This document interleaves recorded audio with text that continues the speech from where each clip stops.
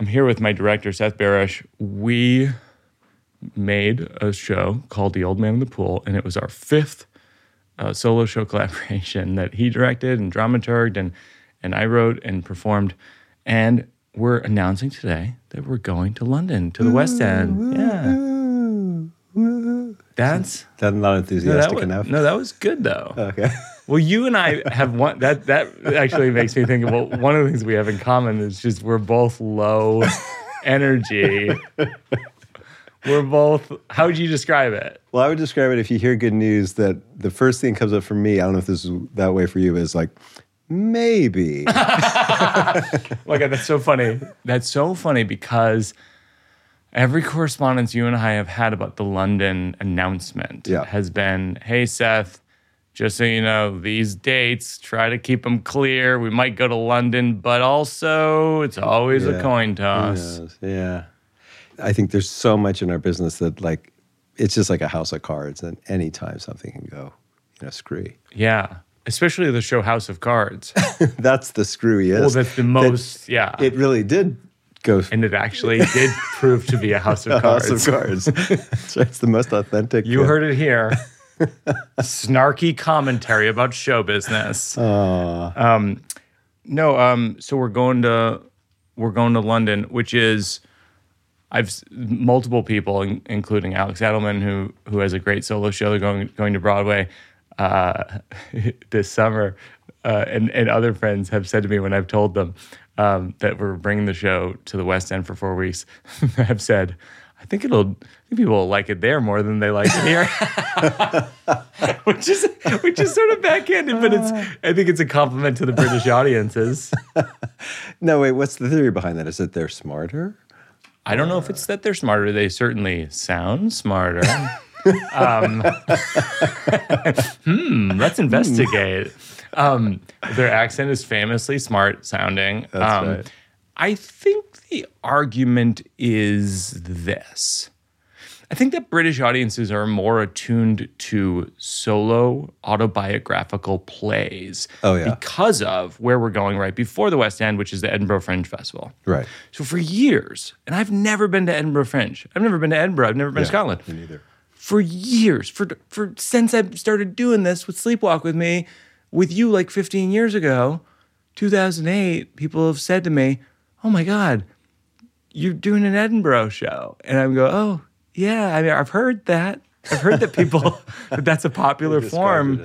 But yeah, certainly Daniel Kitson's shows and Alex Edelman's shows. And there's a woman named Liz Kingsman who actually, I want to say was at the same theater that we're going to be at, called the Wyndham's Theater. And she had a show called One Woman Show. And I'm pretty sure it was a big hit at Edinburgh. Moved to the West End. That's kind of the logical progression over there. So I think that there's a shorthand for it. Yeah. I think here they're like, what is this? Yes. What is this? which is the thing that you and I have dealt with all of our shows. I think in every set of interviews, there's a point at which someone says, "So what are you doing? What do you call this?" Yeah, that's right. How do you answer that? What these shows are? When I say that, I say my Sleepwalk with Me, and then My Girlfriend's Boyfriend, and then Thank God for Jokes, and then the new one, and then this one is The Old Man in the Pool, and other solo shows that you've directed, The Tricky Part and All the Rage with Martin Moran and others. Well, in the case of your and my stuff, I always say it's really a hybrid between stand-up and storytelling, and the idea is to take the best of both and let them make each other better, so that the storytelling gets improved by just the laugh quotient and all that goes along with that, and the comedy gets deepened because it's in reference to something. That's kind of how I describe it to people. It's funny because like Ira Glass, who we've worked with both on some of these shows as well as these two movies we worked on together, Sleepwalk with Me and Don't Think Twice, he always describes it as when you're telling a story, you give a little bit of plot and then how you feel about the plot, and then a little bit more plot and then how you feel about the plot. And he's always said like that my secret weapon with these shows is that how I feel about it's funny. Yeah. And so it kind of it greases the wheels of the story a bit. Totally. I would even take that a step further. I would say that, one of the standard guideposts posts for storytelling is this thing, show, don't tell, where instead of talking about what it means to a character, or in this case you, because you're talking about your life and stuff, there are actually things that are happening that are communicating that. And I think that one of the things that's just inherent in your form of comedy is analogy. And so when you're using an analogy, people are getting how you feel about it, but you're never saying, I feel this, I feel that. You know, you're just talking about, pizza and stuff like that. Yeah, going to the doctor. Yeah. And I'll tell you a funny, you're saying an analogy, and people always ask me, what does a director of a solo show do? That's like a classic thing, especially with ours, because our goal is sort of to have it not feel like we're invisible, ideally. Sort of. Yeah. Like we're not pushing the audience and winking. Yes, exactly. there's very few winks, but there's a joke that made it into the show that is basically about how I went to, in Old Man in the Pool, I went to my annual checkup and the doctor asked me to step on the scale, which for whatever reason is still the old-fashioned abacus thing. Like, you're not 1,000 pounds, you're not 0 pounds, you're not 970 pounds, you're not 21 pounds, you're not 650 pounds, you're not 411 pounds. I'm like, what time is it? He's like, it's not 2 o'clock, it's not 6 o'clock, it's not 2:15, it's not 4:45. Great example of directing. I did that joke, came up with a joke, showed it to you. You go, bring it a little bit more into the reality of the scale. Yeah. And you did, and you're, How was it like when you moved those things? No. It's like, how heavy it is. Yeah. And I know that seems minuscule of a note, because it is a small note. It makes the laugh so much bigger. Yeah, because I think it goes from them completely recognizing it and they're in to like, what is that? I'm kind of in. And it's a very different experience. Yeah. So I thought that a fun thing to do today, because today we're announcing 6 shows in Edinburgh and in Scotland and 30 performances of The Old Man in the Pool at the Wyndham's Theatre in the West End. When are these performances? These are August in Edinburgh, September in London. Yeah. And so I thought I was going to read, and I thought we could sort of talk through your experiences with these approaches to writing a solo show and creating a solo show. I wrote this for the New York Times many years ago when we took the new one, our last Broadway show, to Broadway, and it's called 6 Tips for Getting Your Solo Play to Broadway. I recently wrote my 4th solo play, a comedy about how no one should ever have children and how after my wife and I had a child, I learned that I was right. The new one is going to Broadway, and the biggest question I'm asked since I announced the run is, how did that happen? I'm not sure. But if I take a step back and try to answer the question, I'd say there was no single step. It was a series of steps over years, and on top of that, it's luck. It's your 10,000 hours of preparation, meeting 12 other people's 10,000 hours of preparation, meeting $3 million laundered through the Cayman Islands, meeting luck. By the way, we should acknowledge not only our producers, our designers of The Old Man in the Pool. I mean, this extraordinary team of people.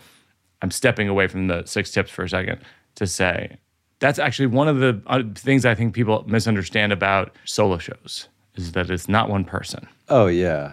And in a sense, any show, I think people are oriented towards, all the press tends to be about what's actually on the stage and the performers and all this thing. And it's, it's just the tip of the iceberg. I mean, there's you think of a film and my God, it's an army of people making it happen. And I think in theater, it's the same concept. It's a smaller army, but it's definitely a whole bunch of people, behind the scenes for sure.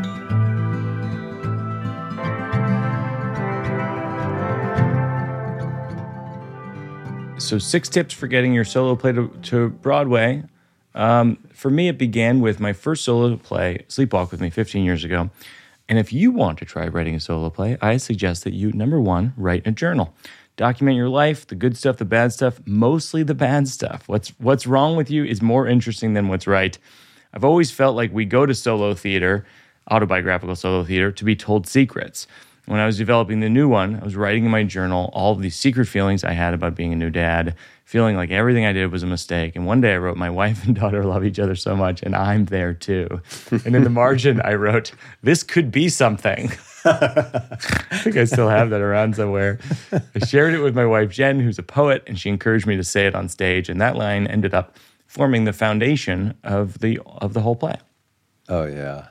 That's so much it. It's funny because a lot of writers work in different ways. Some of them free write, where they just sit down and just kind of write whatever. Some people kind of think of outlines and story structures, then they write to that. But at some point, you're kind of having this dialogue with your subconscious, and it's things are coming to mind. You're writing them down. I'm thinking of Marty Moran, who wrote The Tricky Part, and this whole story that chronicles this extended relationship that he had with a 34, I think the guy was 34-year-old guy when he was 12. It's, completely, not a good thing. And he was free writing every day, and he kept writing in the margin, say what happened when you're 12, say what happened when you're 12. And at some point he was like, maybe I should write to that. And out came, this incredible thing. So, I mean, that's kind of an example where, you write that line, all of a sudden it's like, there it is, Yeah, it's interesting. Like, I will say that having written in my journal for almost 20 years and done all these autobiographical shows, it's the things that you write down that you're uncomfortable even writing on paper that end up being some of the best lines in the show. Oh, totally.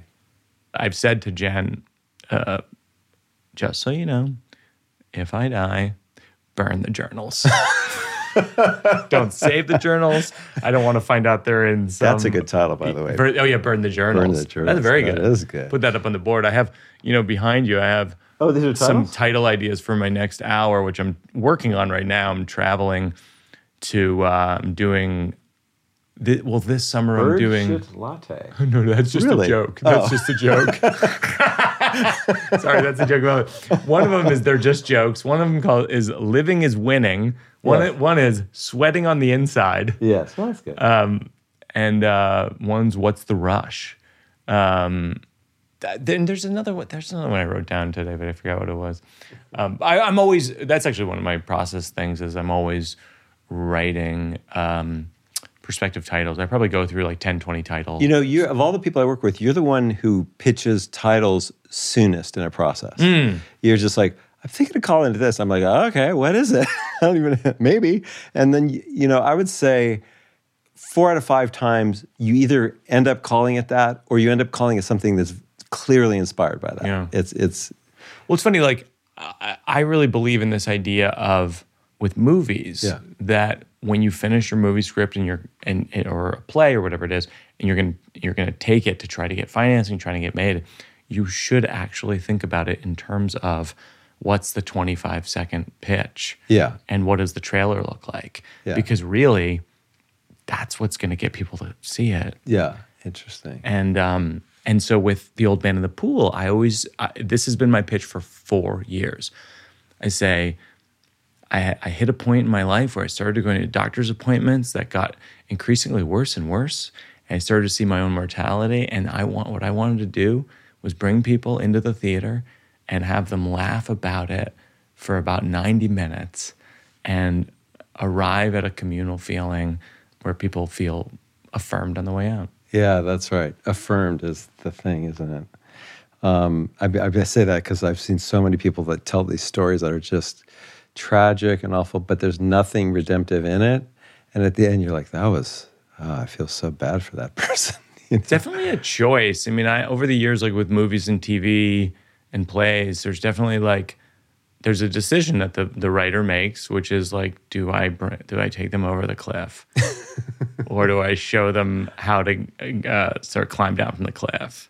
Yeah, or even if you go over the cliff, is there something that still is redemptive? I mean, I can think of a couple of movies I've seen over the years that I can't find the redemptive thing, and in some cases, they're movies that I thought that movie is so well made and it's really moving, but I couldn't find myself recommending it to my friends. I was just like, I had an intense experience. That's. Yeah.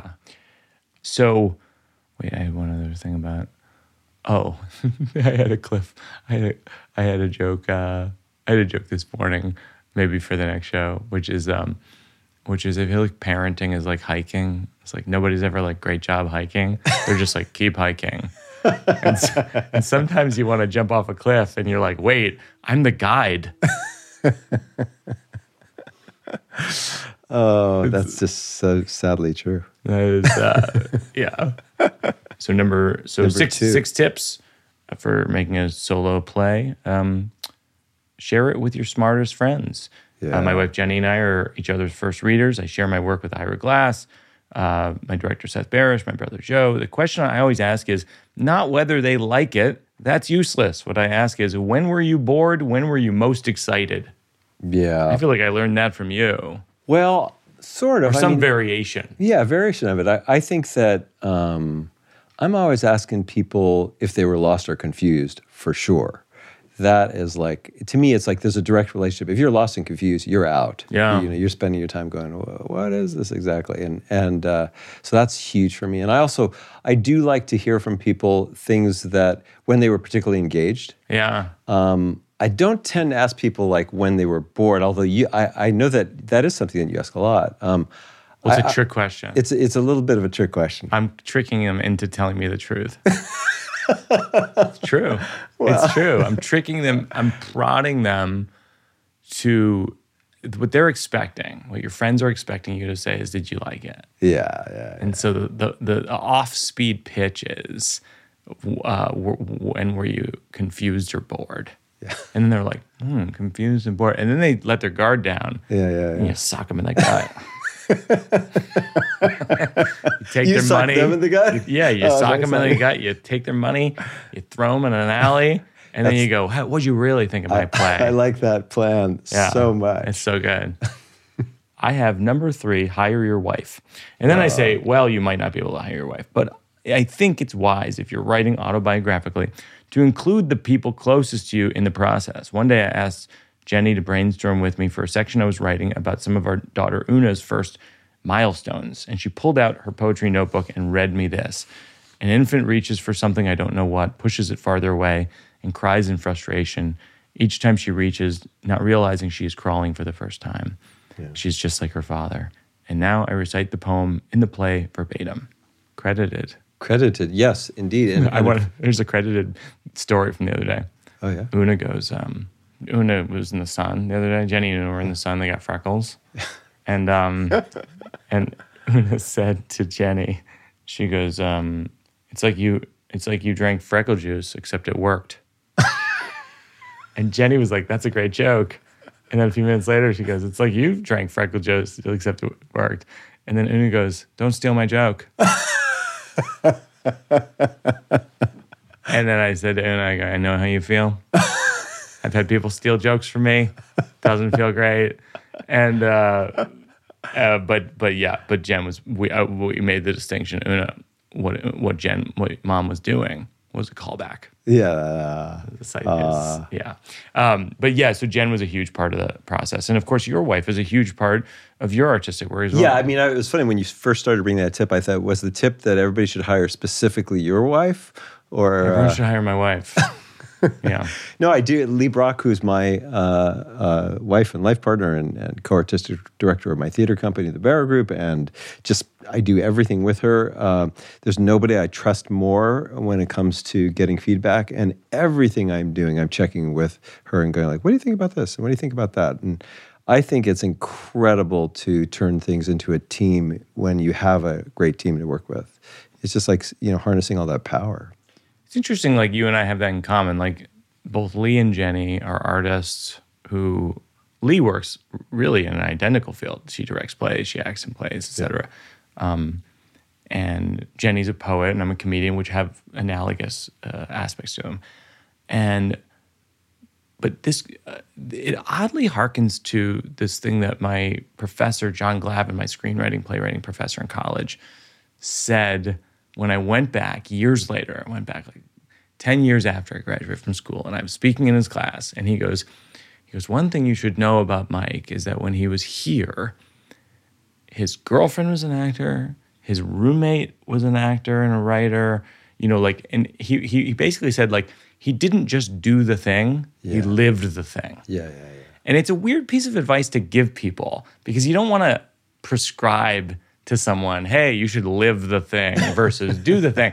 Because in some ways it's unhealthy to really live the thing. But I have to say, That being said, anecdotally, Yeah.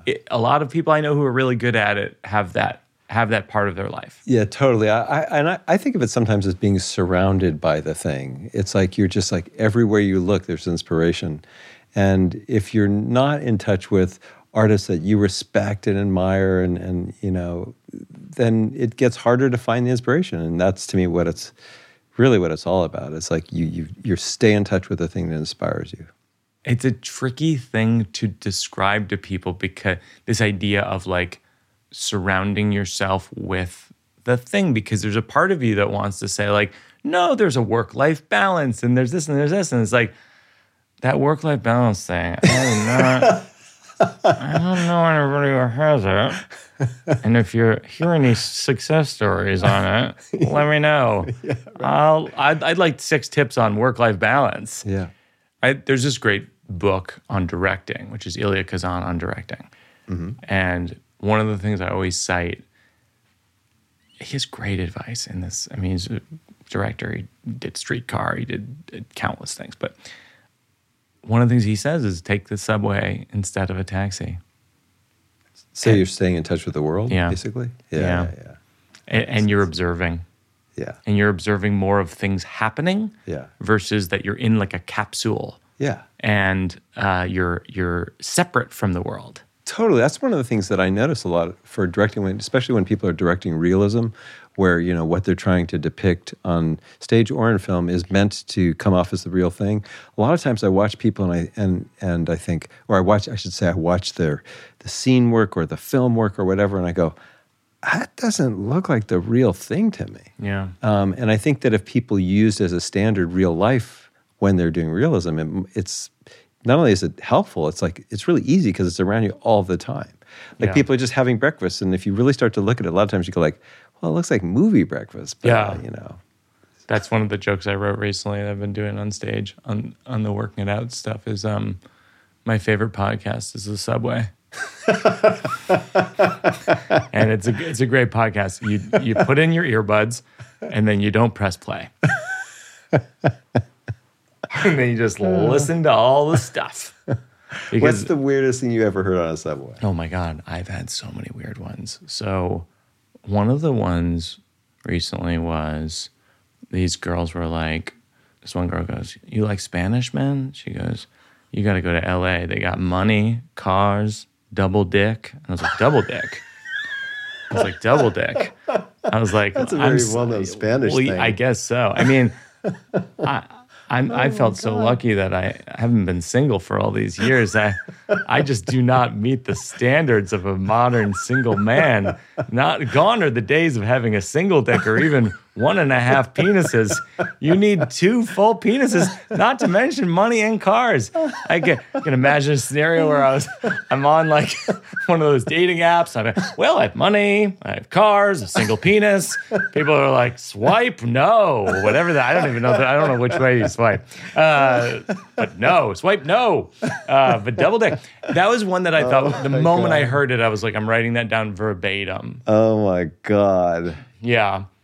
Oh my God! And then the subway, I think, is just filled with fascinating conversations. You know, one of the it's not quite as funny as what you just described, but it was such an odd thing. In my neighborhood, there's a very Orthodox Jewish community up there, and these women got on the train. They were talking, and then he goes, "So, do you want a hat or no hat?"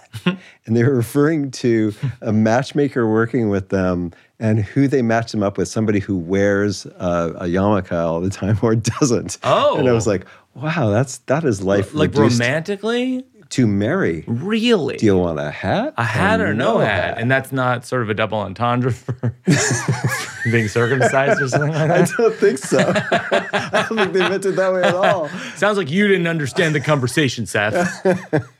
Yeah. Hat or no hat? Yeah. Wow. Right? The I was trying to think. There was one the other day. Oh my God. Yeah, this was one of the wild ones recently was on the subway late at night. Yeah. These 2 women, I'm the only other person there, and they start arguing with each other, and it gets worse and worse. And then one of them goes, "You bitch." And I thought, I I just felt awful because I knew that I wasn't going to help. and then the other one goes, "You bitch," and I was like, "It's not the time to give notes, but lateral move." And then the first woman goes, "You white bitch," and I'm just like, "And I'm out." But then the white woman looked at me and gave me this like, "What are we gonna do?" And I'm just like, "It's not we. I'm not of the white we Subway Federation." And and in the joke I go like, I wouldn't have even done anything if she had said it to my own wife. I would have been like, "We're leaving this subway car now." You know what I mean? But I gave her the best advice I could with my eyes. I telepathically sent the message, "Don't reply." And this episode is operating like our shows do. This is the spine. The 6 tips are the spine, and then we're digressing out and coming back in. It's mostly digression.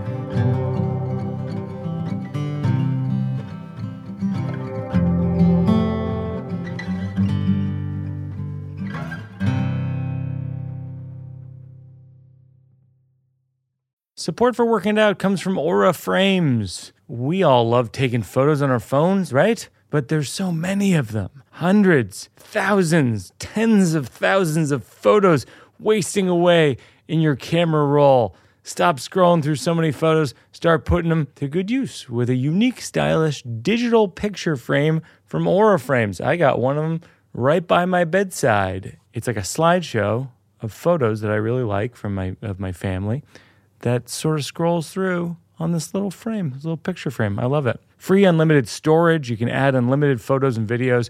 Invite as many people as you want to a frame. There are absolutely no hidden fees or subscriptions, and it's private. You have complete control over who has access to your frame. Right now, you can save on the perfect gift that keeps on giving by visiting auraframes.com. For a limited time, listeners can get $20 off their best-selling frame with code WIO. That's AURA frames.com, code WIO. Terms and conditions apply. Support for Working It Out comes from Viore. Viore is a clothing company that draws inspiration from the coastal California lifestyle. I was thrilled that they were willing to be a sponsor because I could just talk about how soft and comfortable their clothing is all the time. I mean, I'll read the stuff they told me to say. It inspires others to live vibrant, healthy lives. Yeah, sure. Yeah, it does that. But also, my experience is it's very, very comfortable. Viore offsets 100% of their carbon footprint. And since 2019, they've also offset 100% of their plastic footprint. Viore is an investment in your happiness. For our listeners, they're offering 20% off. Ooh, that's good. Your first purchase. Get yourself some of the most comfortable, versatile clothing on the planet at viore.com/Birbigs. That's viore.com/Birbigs.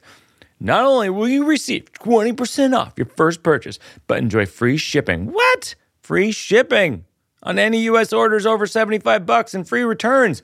That's viore.com/Birbigs. Discover the versatility of Viore clothing.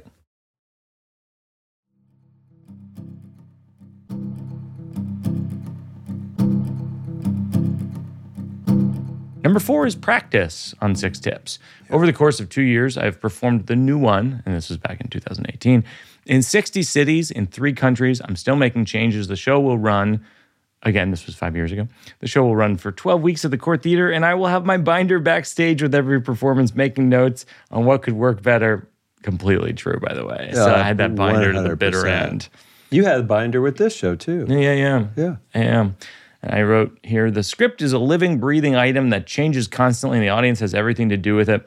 By the way, an audience can be any number of people. It can be a living room of friends, an open mic at a coffee house, or a speech at a bar mitzvah. These are not joke examples. These are memories. Oh, yeah. This is something I always tell folks is more than anything, especially young folks who are working on solo monologues and storytelling, is just ask friends who have similar goals to be a storyteller, be a solo playwright, if they can bounce stuff off of them. Yeah. And just hear the feedback. I would say actually, a lot of times, even once you've developed that relationship, you don't even ask. And, you'll be talking with me and I'll kind of go like, oh, he's trying out some stuff. And I'll just kind of listen. And to me, it's like, that's not in any way a burden. It's like, oh, this is delightful. I think it's really fun to be part of a collaborative process just by being an ear, just by listening and everything. Because as you were saying that, I was thinking, I wonder what the fewest number you've performed for is. But in an official setting, what's literally the fewest? I think at a college or two, I performed for like 1 or 2 people. I mean, years. Wait, you went out, there was one person and you did a whole set? Yeah. I think like I've had like early on in my career, I had a ton of colleges that really helped me quit my day job. They were booked through NACA, which is like the National Campus Activities events, where they book a ton of jugglers and magicians and comedians and musicians. And then you perform, you showcase, and then hopefully you book 10, 20, sometimes 100, 200 colleges in a year over the course of the calendar year. And I think I want to say like I did the Midwest regional one, and I booked like 30 colleges. And what happens is you show up and they've booked so many things, and often they just forget to advertise. Yeah. So you show up and it's just, there's no advertising. They go, do you want to do the show or not do the show? And you go, so who is it? And they're like, it's just me, right? And you go, all right, yeah, I'll do something here, and they, whatever. So I've performed for like 2-3 people, maybe the activities board, probably 4 or 5 people. Yeah. I have to say, like, some of the best learning experiences were those shows. Oh, totally. Even writing, when we were doing Sleepwalk with Me, I remember we went down to Pace University and you performed. And this was, at this point, the show was already like an 80-minute long thing. Yeah. And you performed for, I think, 6 people, is my memory. And that was like, we got so much from that. Yeah. Well, it's interesting also because, and this is something from the new one that we learned, which is try to perform for as many different age groups as possible. Oh, yeah. Because like at one point I had done the show at Princeton University and the new one, and it was, and people, if they haven't seen the new one, it's on Netflix, and you can see at the beginning of the show, I set up the whole show with this analogy about the couch, and when you're younger, you get a couch in the street and you bring it home to your roommates and they're like, nice. And then eventually you reach a point where you're like, I'm a grown up. I'm going to buy a couch. And you go to the couch store and you're like, how much is it? And that whole riff came from one day at Princeton, I'm talking about having a kid. Now, I never want to have a kid, blah, blah, blah. And I was just like, it just didn't connect. Yeah, they couldn't relate. This is probably 2017. I could see in their eyes. There was some laughs, but it just was not there. Like it was not the magic that I was experiencing performing for people in their 30s and 40s. And I was like, what if I just build it out with an analogy that anyone can understand? Yeah. And so that's what the couch became. And if I hadn't performed for this college group of college students, I wouldn't have discovered that. It's so funny, the couch thing, it's like, I never would have occurred to me that that's an apt analogy. And yet, whenever you describe it, I always think of like, oh, I remember completely the couch that we got and the place we live, that we got it. And as it turns out, it was this big couch that was filled with fleas. And we didn't know it. And we started just getting, it was terrible. Oh, that's awful. We had to flea bomb the place. Flea bomb. The whole house. And then it was still filled with fleas. Oh my gosh. And we flea bombed it again. And number 5, rewrite. When I studied dramatic writing in college, my professor, John Glavin, printed out the screenplay for American Beauty. This was in the 90s. And he told me, notice it says draft 12. And I remember thinking, because it was so shocking to me, that must be an anomaly. Yeah. And it isn't. Everything I produced on stage and screen went through 10 or 20 drafts. Believe it or not, you're currently reading the 12th draft of this list.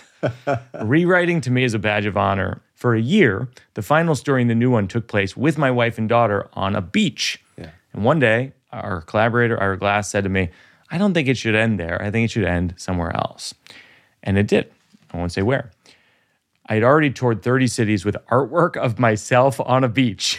I had made a promotional video with seals in it in La Jolla on a beach. And now the beach story is gone. And this is something that you and I have talked about a lot because you worked with a lot of different playwrights over the years. Yeah. And I feel like you've had the experience where some playwrights are more flexible on where they'll go with their script once they think it's done, and where they're sometimes they're open to changing. Yeah, it's an interesting dance because I actually feel like flexibility and openness is essential to great art, I think. I mean, I suppose I shouldn't say essential. It's possible that there's some great art that didn't come out that way. But I think that's the way it usually goes down. That said, there's also something where as the piece starts to develop and for you as an artist, where you identify something that feels like it's central, like it's the center. And if you get too far away from the center, it can get kind of problematic. So it's not about compromising or letting everybody else, whatever they say, I'm going to do that. But that said, if you attach too much to what you've, written along the way, you don't have a shot to see what it could improve into. And I watch so many people who get over-attached and under-attached. So there's some people like, their friend, and goes, my friend didn't like the second half, so I'm getting rid of it. Mm-hmm. It's like, you're getting rid of the entire second half of your thing? I say, yeah, he didn't like it.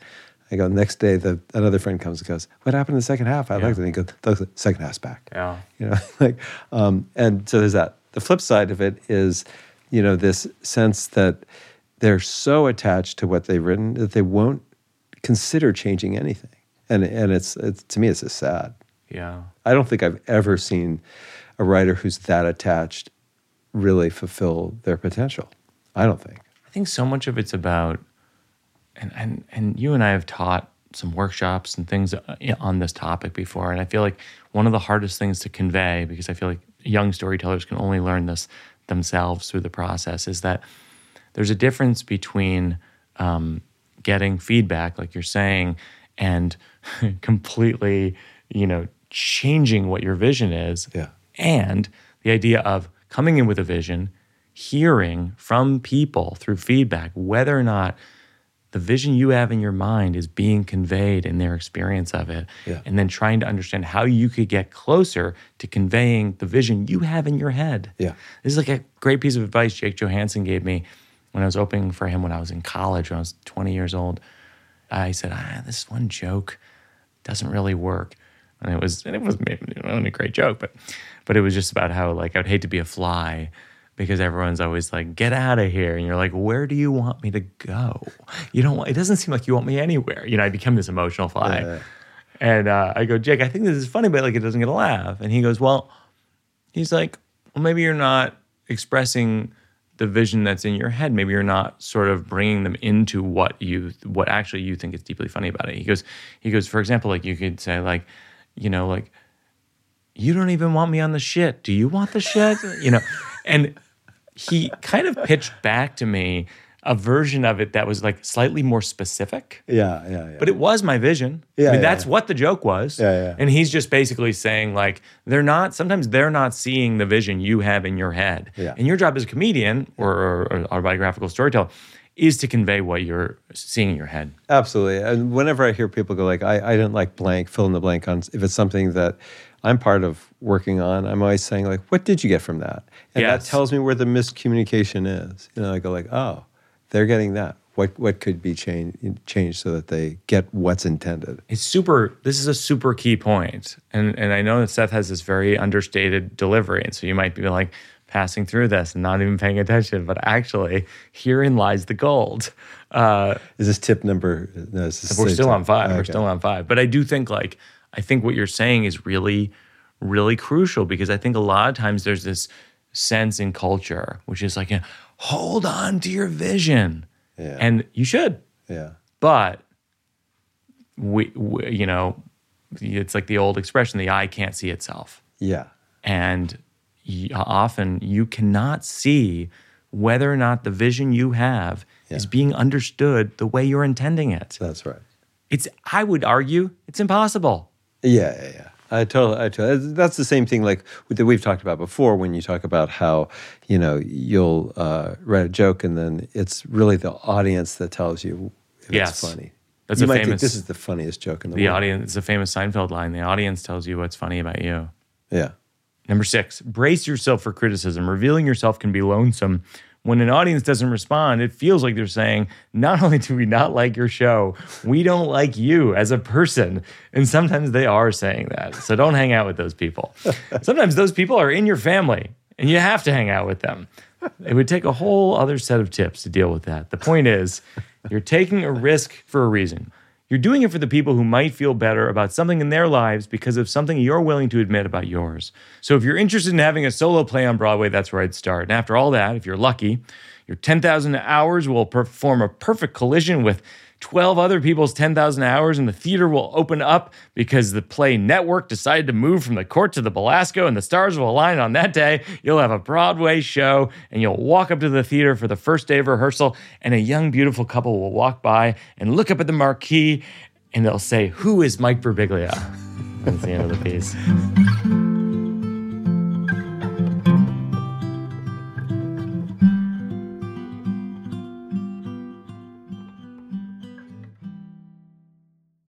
Hey, friends, this is a little shout out to my cats, Precious and Mr. Mustache. This ad is for them. Those are my two cats.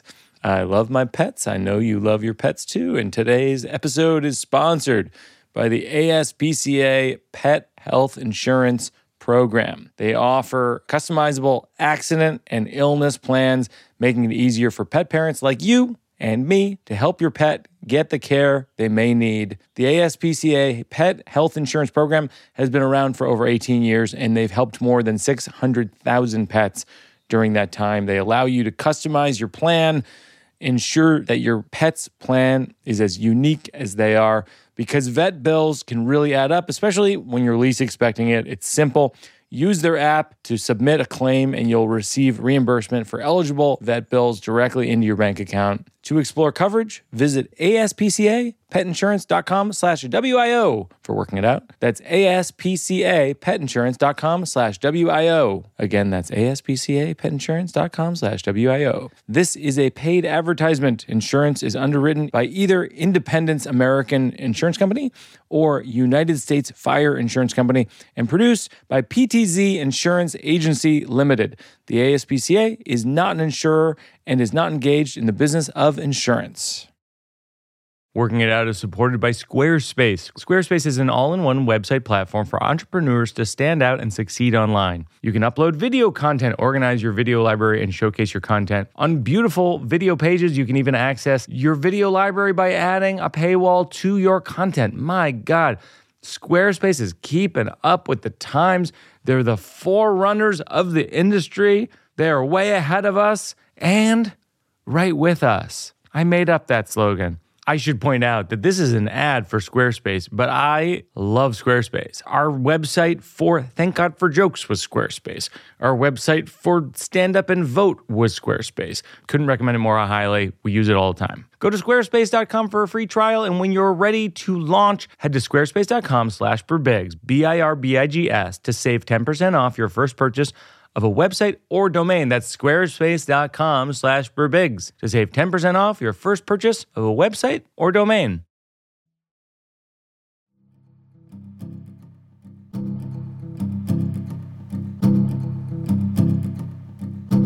How do you feel about going to the West End? I'm actually genuinely excited about that. What is the most exciting thing?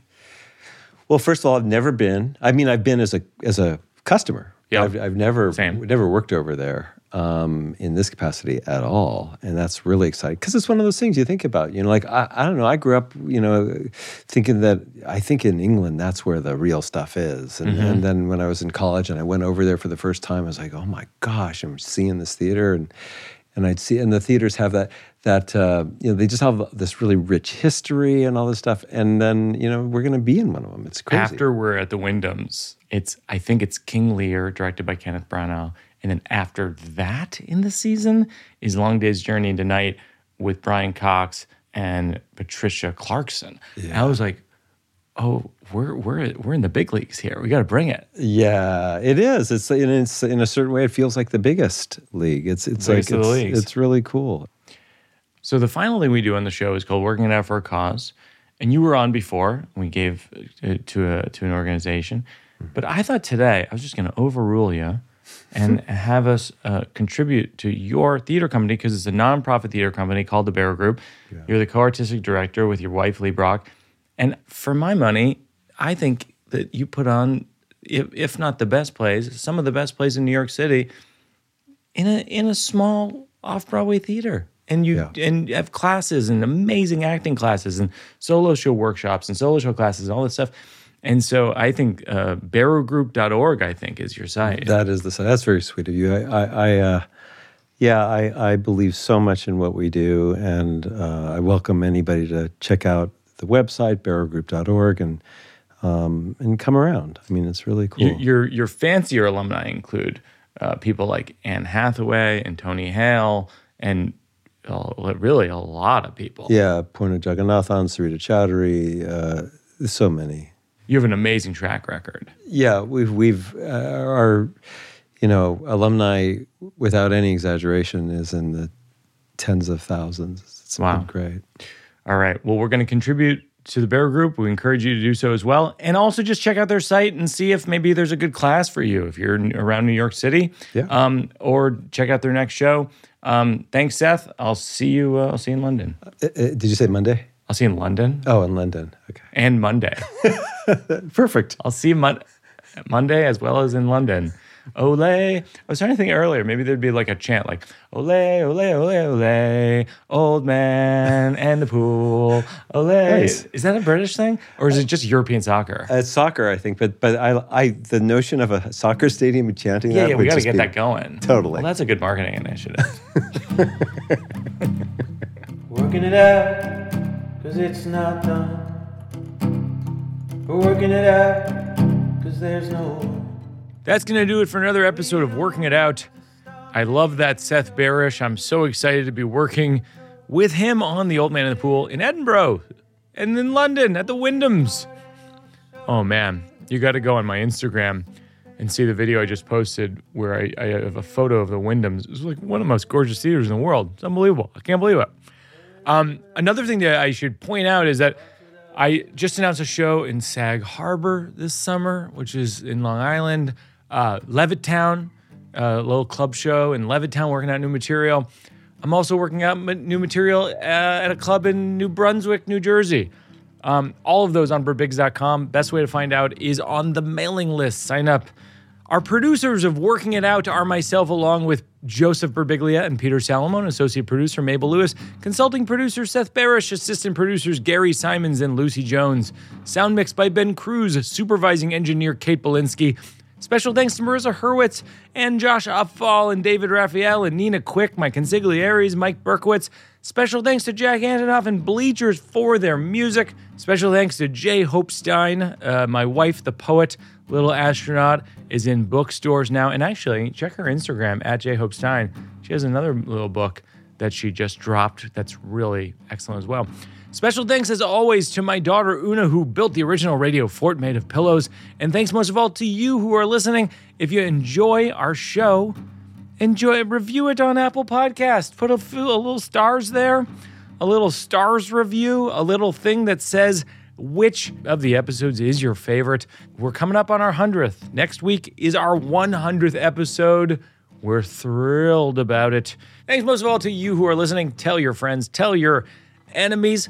Imagine a scenario where you're on the subway and somebody says something rude to you, and you can say, I'm sorry, I'm listening to my favorite podcast, which is The Subway. And they'll be so confused. And you'll say, it's a joke. I heard it on Mike Birbiglia's Working It Out. You should try it sometime. I'll see you next time, everybody.